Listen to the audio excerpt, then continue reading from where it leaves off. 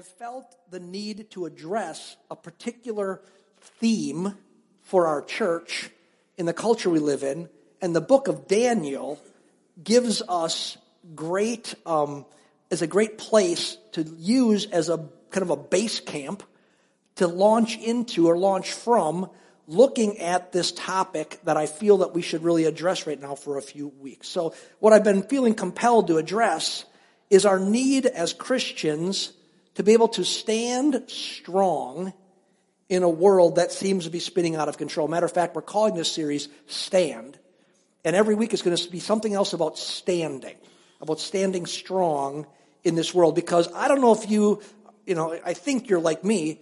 You look around you and you say, this world is getting crazy and nuts. Now, maybe every generation has always said that, but it feels like that. It seems there's a lot of crazy stuff going on all around us.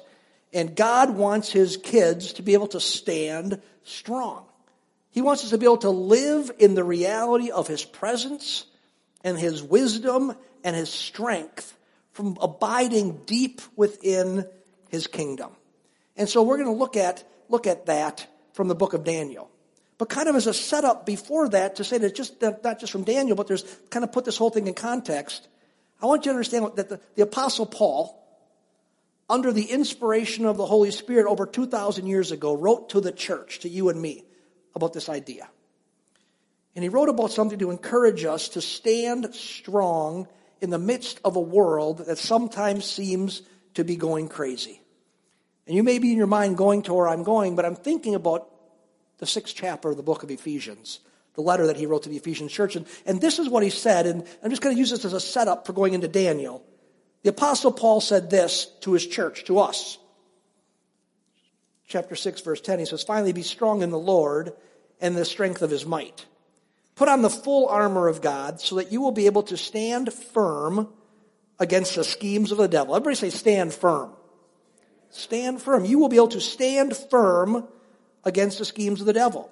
For our struggle is not against flesh and blood, but against the rulers, against the powers, against the world forces of this darkness, against the spiritual forces of wickedness in heavenly places. Therefore, take up the full armor of God so that you'll be able to resist in the evil day, and having done everything to stand firm, therefore, having girded your loins with truth, and having put on the breastplate of righteousness, and having shod your feet with the preparation of the gospel of peace, in addition to all, taking up the shield of faith, with which you will be able to extinguish all the flaming arrows of the evil one, and take the helmet of salvation and the sword of the Spirit, which is the word of God. The Apostle Paul says this. He says there's a battle raging all around us. And he says we don't really wrestle with people. Matter of fact, when you're in a fight with your spouse, it's not really a fight with your spouse, is what he's saying. When there's conflict in your family at Thanksgiving because of Uncle Louie, the problem really isn't Uncle Louie.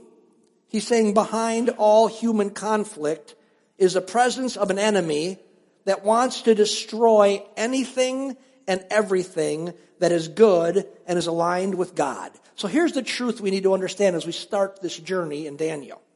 That there's a real devil, and he wants to destroy you. That's what Scripture's saying. There's a real devil, and he wants to destroy you. There's a real devil, he wants to deceive you. There's a real devil, and he wants to destroy Portview Church, and Open Door, and Friedens, and Faith Baptist, on and on and on. He wants to destroy the things of God and the people of God.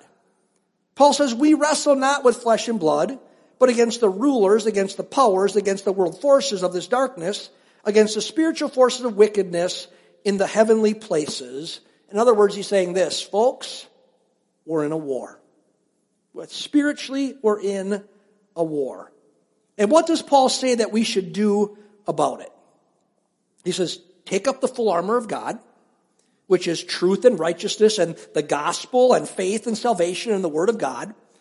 Take those up. In other words, surround yourself with them, hold them, wrap your life in them, and then just do something. Stand. Stand firm. Stand in the confidence and the power and the provision of the Lord in the midst of everything that's going on. You see, the message that Paul's trying to communicate with us is that God has given us what we need to stand firm. The reason I wanted to start here is because you could say, as we're going to take 5 weeks and talk about standing, well, that's fine for you, Pastor Mark. You're strong, or you're more confident, or you're whatever, fill in the blank. No, the reality is none of us is a match for the evil one. But in Christ, He's given us all that we need so that every one of us and any one of us can stand firm in whatever situation we may find ourselves in. So what are we supposed to do? Stand firm. And so the reason I want to spend a few weeks in Daniel is because we see over and over in this book situations where children of God stood strong in difficult situations. Matter of fact, if I was to say what the theme of Daniel is, I wouldn't say it's prophetic stuff for the future. That's in there. I would say the theme of Daniel is God's people standing strong in difficult situations. Just story after story after story about it. And I think the Lord can use these situations, these examples, to help us as we navigate the challenges of life at work and at home and in the culture around us. So let's see what we can learn from Daniel. And the thing that I want us every week is going to be different kind of stand. The things that I want to look at today is what do we see from the book of Daniel and how someone can stand out. How can someone stand out? And what does that look like? Because I think it might look different than you might think, especially based on a different kind of personality that you have. So let me give you a little background information about the situation that Daniel finds himself in, and then we're going to read a story that goes on in the life of Daniel and some of his friends. So the background situation, or the big picture that the book of Daniel finds itself in, is that the people of God, the nation of Israel and the city of Jerusalem, are in a bad situation. King Nebuchadnezzar was a wicked, rotten king, and he was the king at the time. Interestingly, God used him. But he was a destructive, arrogant man. He was the king of Babylon, and he had come in and besieged, which means he laid siege to the city of Jerusalem and destroyed it. And he burned down God's temple, and he destroyed the sacred objects, many of the sacred objects from the temple, and he even took some of the objects from the temple, the objects of worship, and he took them into his own false god temples in Babylon. And not only did he destroy the temple, and not only did he destroy the city, and not only did he destroy the religious symbols, but he tried to destroy the future of the people of God, the future of the Jewish people. So this is what he did. He took the best and the brightest of the sons of the royalty and the nobles, and he shipped them off to Babylon to indoctrinate them in Babylonian culture. His plan was not just to destroy Jerusalem, but to destroy the future. See, he wasn't just looking because he needed some servants. He was looking to pull out the best and the brightest so that the future of Israel would be completely destroyed because he took the best and the brightest out of there. The people who would eventually rise up and be the leaders and help the nation go forward, he said, I'm going to handcuff you. I'm going to handicap you. I'm going to take your best and your brightest, and they're going to serve me in my kingdom. So with that being said, grab your Bible, power up your app, go to Daniel chapter 1, and I'm going to read a kind of a lengthy section. I'm going to read a whole story here, 16 verses that go on. It's going to start in Daniel chapter 1, verse 1. I'm going to read all the way through to verse 16. You there? Powered up? You're not on Facebook, are you? Look at the person next to you, see if they're on Facebook. If they are, raise your hand. Anne? Okay, she's got a paper Bible. Okay, it didn't happen. I should try that. I never thought of that. That was an inspiration right there, wasn't it? We should have a thing. Anytime I say raises their hands, it's because somebody next to them's on Facebook. Okay, now you're in Daniel chapter 1, verse 1. People who care.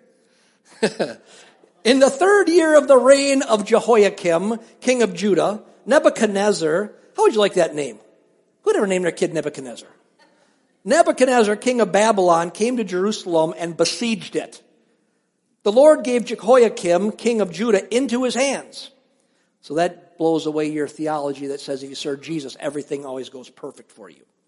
Along with some of the vessels of the house of God, and he brought them to the land of Shinar, to the house of his gods, and he brought the vessels into the treasury of his God.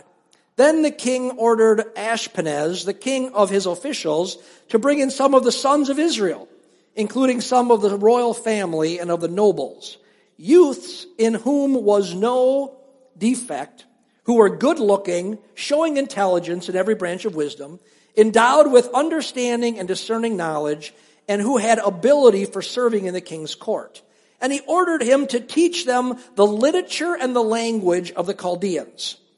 The king appointed for them a daily ration from the king's choice food and from the wine which he drank, and appointed that they should be educated 3 years, and at the end of which they would enter the king's personal service. Now among them, from the sons of Judah, were Daniel, Hananiah, Mishael, and Azariah. Then the commander of the officials assigned new names to them. And to Daniel he assigned the name Belteshazzar, and to Hananiah Shadrach, and to Mishael Meshach, and to Azariah Abednego. But Daniel made up his mind that he would not defile himself with the king's choice food or with the wine which he drank. So he sought permission from the commander of the officials that he might not defile himself. Now God granted Daniel favor and compassion in the sight of the commander of the officials. And the commander of the officials said to Daniel, I am afraid of my lord the king, who has appointed your food and your drink, for why should he see your faces looking more haggard than the youths who are your own age? Then you would make me forfeit my head to the king. But Daniel said to the overseer, whom the commander of the officials had appointed over Daniel, Hananiah, Mishael, and Azariah, please test your servants for 10 days, and let us be given some vegetables to eat and water to drink.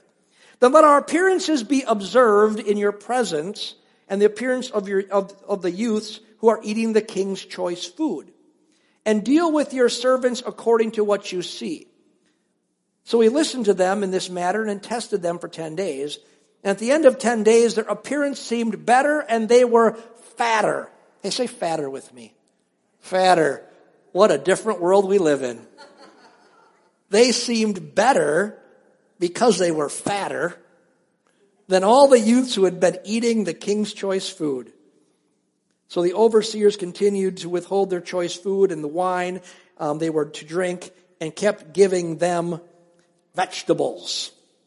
This is not a sermon intended to make you vegetarians, because I think it was vegetables under the anointing of God. I would not be fatter if I ate vegetables. So, let's look at what Nebuchadnezzar tried to do to these young men.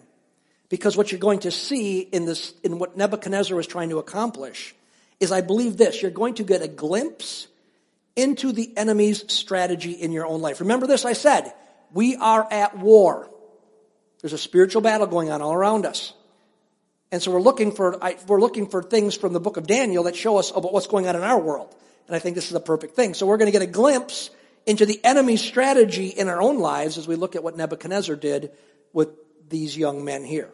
So what was his plan? What was his goal? What was Nebuchadnezzar trying to accomplish by taking these boys out of Jerusalem and bringing them to Babylon, and having people have certain things done in their lives?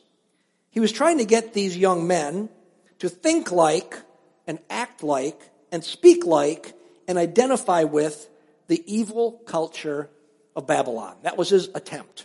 So the kings told the officials to do certain things to and for the captives that had been brought from Egypt or from Jerusalem to Babylon. He said, first of all, let's try to change how they think. So he said this: teach them our literature. Teach them all the writings that we have. Get them basically to engage with this new pagan culture and forget about where they came from. Today it would basically say this: give them the full cable package and turn them loose with the remote control. Indoctrinate them in the culture of the time. Remember something about the situation. Sometimes we forget about the reality of the stories that are in the Bible. These are young boys. They're maybe 12, 13, 14 years old is what scholars believe. They're young boys, and Nebuchadnezzar's plan started with getting them to embrace Babylonian culture. Let's expose them to everything. It wasn't a godly culture like they were used to. Exposing them to a very indulgent, sinful culture. Let's show them all of our literature. The next thing he says is this. Now also, change not only their literature or their literature, but their thoughts, but change their language. So don't let them speak anymore in Hebrew. Don't let them speak anymore the old language of the God of Israel. But now get them to speak the language of the culture around them, Babylonian culture, where there wasn't even a word for the one true God. And then he says something else. He says, change their diet. Now this is a lot bigger issue than you might think. Matter of fact, it's the one given the most attention to in this whole thing. Because remember something, these are a group of young, scared, kidnapped boys. Remember that. Young, scared, kidnapped boys who think in their minds they've been captured. They're probably heading off to a life of slavery in a distant land. These were privileged boys, and now they're going off as captives, kidnapped to a distant land, and they're probably thinking we are going to be enslaved in this place. But here they're being offered the king's food. It says the best wine in the country. I'm going to imagine this. A nice side of bacon with their eggs. And maybe at dinner a fresh lobster for them to eat. The king ate the best, so they're eating the best, a nice lobster. Well, there's a problem with this. These guys are Jews. And a lot of food to Jews were forbidden for them to eat. They couldn't eat the side of bacon. I am glad I'm not Jewish. I love bacon. They were forbidden to eat a lot of this. They couldn't eat a lobster. It was forbidden in the law. They couldn't do it. And they're putting food in front of them that is forbidden. But not only is it just forbidden, in that culture, the Babylonian culture, it had been sacrificed to idols. That's what they did. The meat was sacrificed to idols. And so they have this food they're not supposed to eat, and it's been sacrificed to false gods, because that's what the Babylonians did. So here's Nebuchadnezzar telling these young boys through his people underneath him to give up your past, to give up your religious values, to become just like the culture around you. But it didn't stop there. He said, give up one more thing. He says, you know what? Change their names. Change their names. We need to understand something here. The names that they were given at birth, of these four that are mentioned, each name said something uniquely about their connection to the God of Israel. Each one of their names. I won't go through all of them, but for example, Daniel, his name means God is my judge. So Hananiah's name meant God is gracious. Each of their names identified them with the God of Israel. Every time Daniel's mother called him, Daniel, time for supper, no bacon. Every time she called him, she was reminding him that God is your judge, not in an evil way, but saying, God is here, He's present, He's relevant, He's powerful, He's in control. God is your judge. God is present. But now their names are changed. Daniel becomes Belteshazzar. His new name stems from the worship of the god Bel. Bel was one of the main gods that they worshipped in Babylon. So each time someone now calls Daniel, instead of Daniel, they call him Belteshazzar, Belteshazzar, it's saying, this God is your God. This God is your God. You're identified with this God of the nation of Babylon. Likewise with the rest of them. Hananiah was called Shadrach, which now means illuminated by the sun god. That all of their names went from something about the God of Israel to a God of Babylon. Each of them was now identified with a false god of Babylon, and it was a daily attempt to convince them that the God of Israel was weak and powerless. After all, they'd been destroyed. They'd been defeated. But the gods of Babylon are strong because now you're a captive in our land. And your name doesn't even identify with your God anymore. Now your name, every time I call your name, I'm reminding you that Bel is stronger than Jehovah. That was the plan. So we have these young men literally having their identities ripped from them and being forced into a culture that is opposed to the true God of heaven. And friends, isn't this how the enemy still works around us? Isn't this really what he still does around us? He tries to get us to adopt the culture around us that is opposed to God. He wants us to think like and talk like and act like and identify with a culture opposed to God. He wants us to give up our convictions and become just like everybody else. Become just like the world around us that does not know, here's the deal, that does not know the truth of God. It might not be intentional, but they don't know the truth of God. Does not know the wisdom of God found in his scriptures. Does not see the harm, the culture, the harm in living in ways that are contrary to God's ways, which God's ways are intended to protect us and bless us. And the world around doesn't understand that. The tactics are still the same. But how did Daniel respond? Look at verse 8. Verse 8 we should highlight, underline. It's one of the keys to making it. But Daniel made up his mind that he would not defile himself. Say with me. Made up his mind. Ready? Made up his mind. Daniel made up his mind that he would not defile himself. This is what Daniel did.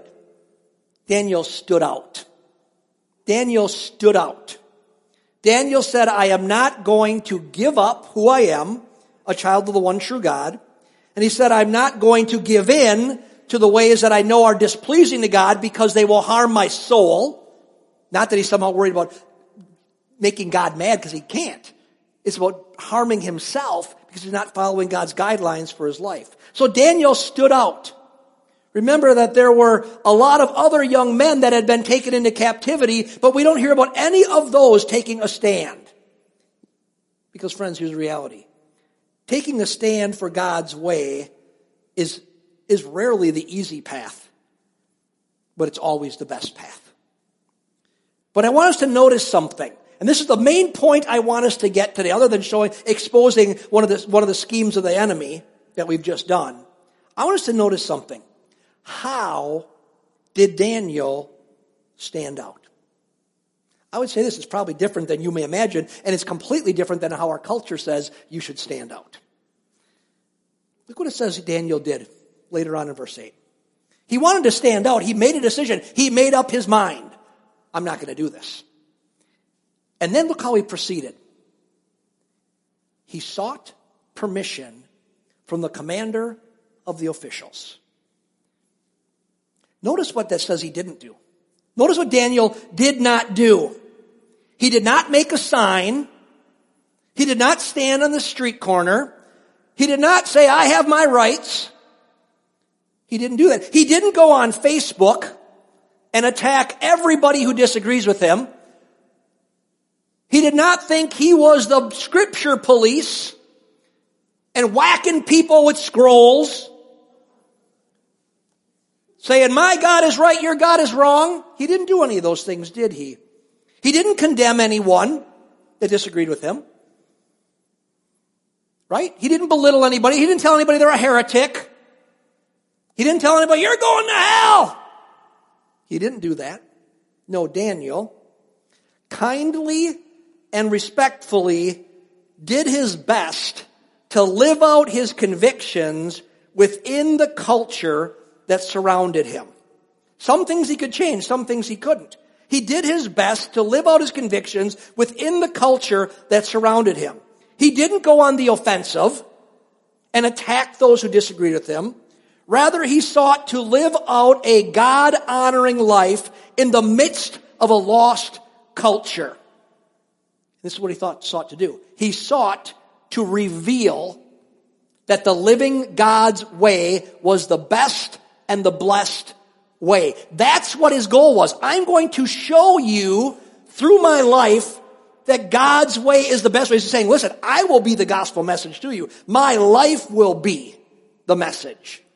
That's why he asked if he could honor God with his diet, and then revealed that he was doing way better than those who lived in a way opposed to God's way.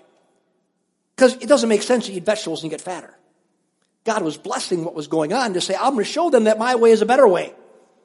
He stood out by being kind and respectful and revealing that following God is the best way, even if it's not the popular or the easy way. He stood out. Now this kind of reminds me of another man. You know what it reminds me of? His name is Jesus. You think about something for a minute. Jesus changed the world. No one has ever changed the world the way Jesus has. If you look at, you don't have to be a Christian. If you look at any secular historians and say who's the most influential person, who, if they don't even believe he's God, which we know he is, but the most influential person who ever walked the face of the earth, by far, everybody will tell you it's Jesus Christ. The most influential. He changed the world. But he didn't do it through condemning. He didn't do it through criticizing those who opposed him. He didn't do it through demanding his rights. He did it through love. He valued people. He understood that every person is an image bearer of God, even if they don't know it and they're not in fellowship with the Lord. He loved the hurting. He loved the wayward. He loved the lost. He loved the lonely. He loved the rebel. And he even loved those that murdered him. He stood on the cross for pounding nails. Remember what he said? Father, forgive them. They don't know what they're doing. How do we stand out in a culture that seems to be going crazy? And it seems to be. How do you and I stand out in the right way? We love. We respect. We're respectful and we love people. We act in loving respect and kindness. And in love, we stand upon our convictions, even if those around us are opposed to us. And sometimes, we'll find out later, it might get you thrown in a lion's den. That's for another week. You might get you thrown in a lion's den for standing up, for saying, I'm just taking a stand for what I believe. I'm not going to give up my convictions. Some convictions I can't give up on. But we do it all in love. Now maybe you're finding yourself in a tough place right now. You know, you go to school and you feel like you're the only one who knows anything about Jesus. Or you're at your workplace and you're like, listen, Pastor Mark, you don't get it. I am surrounded by the biggest bunch of heathens on the planet. Maybe you find yourself in a tough situation right now. Maybe you're a place where you are torn between standing out and just blending in. Now, I'm not saying standing out. You don't have to wear a t-shirt that says, you know, I'm standing out. Jesus loves me and he really loves you. And if you're smart, you'll follow him. I'm saying you stand out like Daniel did and you stand out like Jesus did. You stand up for you stand in your convictions and you live the life you know is God honoring and right. And you let people see the blessing of that life. So maybe you're in a situation where you're torn between standing out and blending in. And by blending in, I mean you're just going along with the crowd, which really is just compromise. My hope is that the Holy Spirit, we can pray the Holy Spirit will give us courage to lovingly stand out. And say, God, you know what? That's not the way I want to be. I want to be like Daniel. I want to be like Jesus. You want to know something when you say this, when you say, I want to be like Jesus? There's sometimes we misunderstand something. We have this idea that Jesus is out there somewhere, and I'm trying really hard to be like him. That's not the way it works. Jesus himself said it was better that he ascended to heaven, because if he ascended to heaven, he would do something. He would send us another comforter, the Holy Spirit. And he wouldn't just be with us, he'd be in us. So the Spirit of Christ, of the triune God, lives within us. And when I say I want to be like Jesus, what I'm saying is I'm not trying to be like somebody out there. I'm trying to be like who I really am in here, and it's just not realized yet. that the imprint of God is upon you because you said yes to God. And you're an image bearer of God. You're an icon. You know what an icon is? An icon is so in the church world, an icon would be some kind of a picture usually that has a lot of meaning to it. It's supposed to draw you to God. But we have an idea of icons of being just something that represents something else. An icon, the word for image bearer is icon. It means that you are an image bearer or representative of God. That's who you really are. Now we're cracked icons, I get that. We're not perfect. We're very imperfect. But you're an image bearer of God. And when you say, I want to be like Jesus, what you're trying to say is, God, I want the reality of who I really am in Christ to come to fruition through me. I want to stop partnering with this world that's opposed to you, and I'm going to start allowing you to become all you want to be in me, to make me into who you intend for me to be. And so what you're saying is, God, I need transformation in my life. Make me like the person I was meant to be, which is an image bearer of God. That's what Daniel did. Jesus is the perfect representation of it because he didn't have to say, I'm a cracked icon. He said, I'm the full deal right here on display for you. That's why he didn't have to fight. He was never threatened. He didn't have to fight. He didn't have to argue. He didn't have to put people down because he was just like, no, look it, I'm it. The perfect person. The image that God intends for all of you to be like. And so the way we stand up is we say, Jesus, blossom in me. Make me into the person, the man or woman that I'm supposed to be. And I know that's not easy. I know you can be in spots, you go, oh, Pastor Mark, guess what? You sit at church all day. You're right, but I haven't always. I haven't always. I've been in a lot of tough spots too where it was hard to stand up and stand up because it would stand out. But you know what? God's way is always the best way. I want us to close today by doing something. Some of you are probably in a tough spot. And you're thinking, in your mind, the Lord is bringing up to you, you know what? I need to stand. Maybe you're not in a great tough spot, but God's just speaking to you and say, it's time for me to stand out in a loving, kind way that says the way of God is the best way. And so I want to just close a different way. Suzanne, if you were the worship team, whoever's coming to close would come up this morning. I want us to do something. Let's just sit with our eyes closed for a moment. I want you to just allow the Lord to show you your life. I want you to allow the Lord to show you those things in your life where you're tempted to compromise. The crowd is all going one way. Your family, your friends, your coworkers, your fellow students. And you know the way they're going is more like Babylon than it is like the people of God. I want you to invite Jesus into the situation right now. I want you to imagine that situation, and I want you to invite Jesus into it. I want you to welcome his presence into that situation that's hard to stand in. Tell him that you want to take a stand. Not for him, but with him. Because he's in you. And he's your hope of glory. Now if you're saying, you know what? I'm ready to take a stand.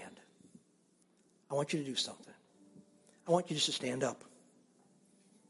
I want you to stand up. Just stand in your chair, your seat right now. You say, but that's embarrassing. Stand up if you want to take a stand. Because I would say this. I actually wrote this in my notebook today. I changed how I was going to end it. I thought if you can't take a stand among the group in the family of God, you'll never take a stand in the world. I'm not telling you, I'm not saying everybody needs to stand up. I am not saying that. I'm not even looking at you right now. I'm just saying if you're saying, you know what? I feel the conviction of the Spirit of God and I want to take a stand. I want to stand out for God by living a godly life, and I want to shine for Jesus in a culture that is lost. I don't want you to stand up. Because if I can't stand up in my church family, I will not stand up in a school system. I will not stand up in my job. I will not stand up in my family. But I just want God, I want to stand up. So, Father, you see our hearts. You see our hearts, Lord.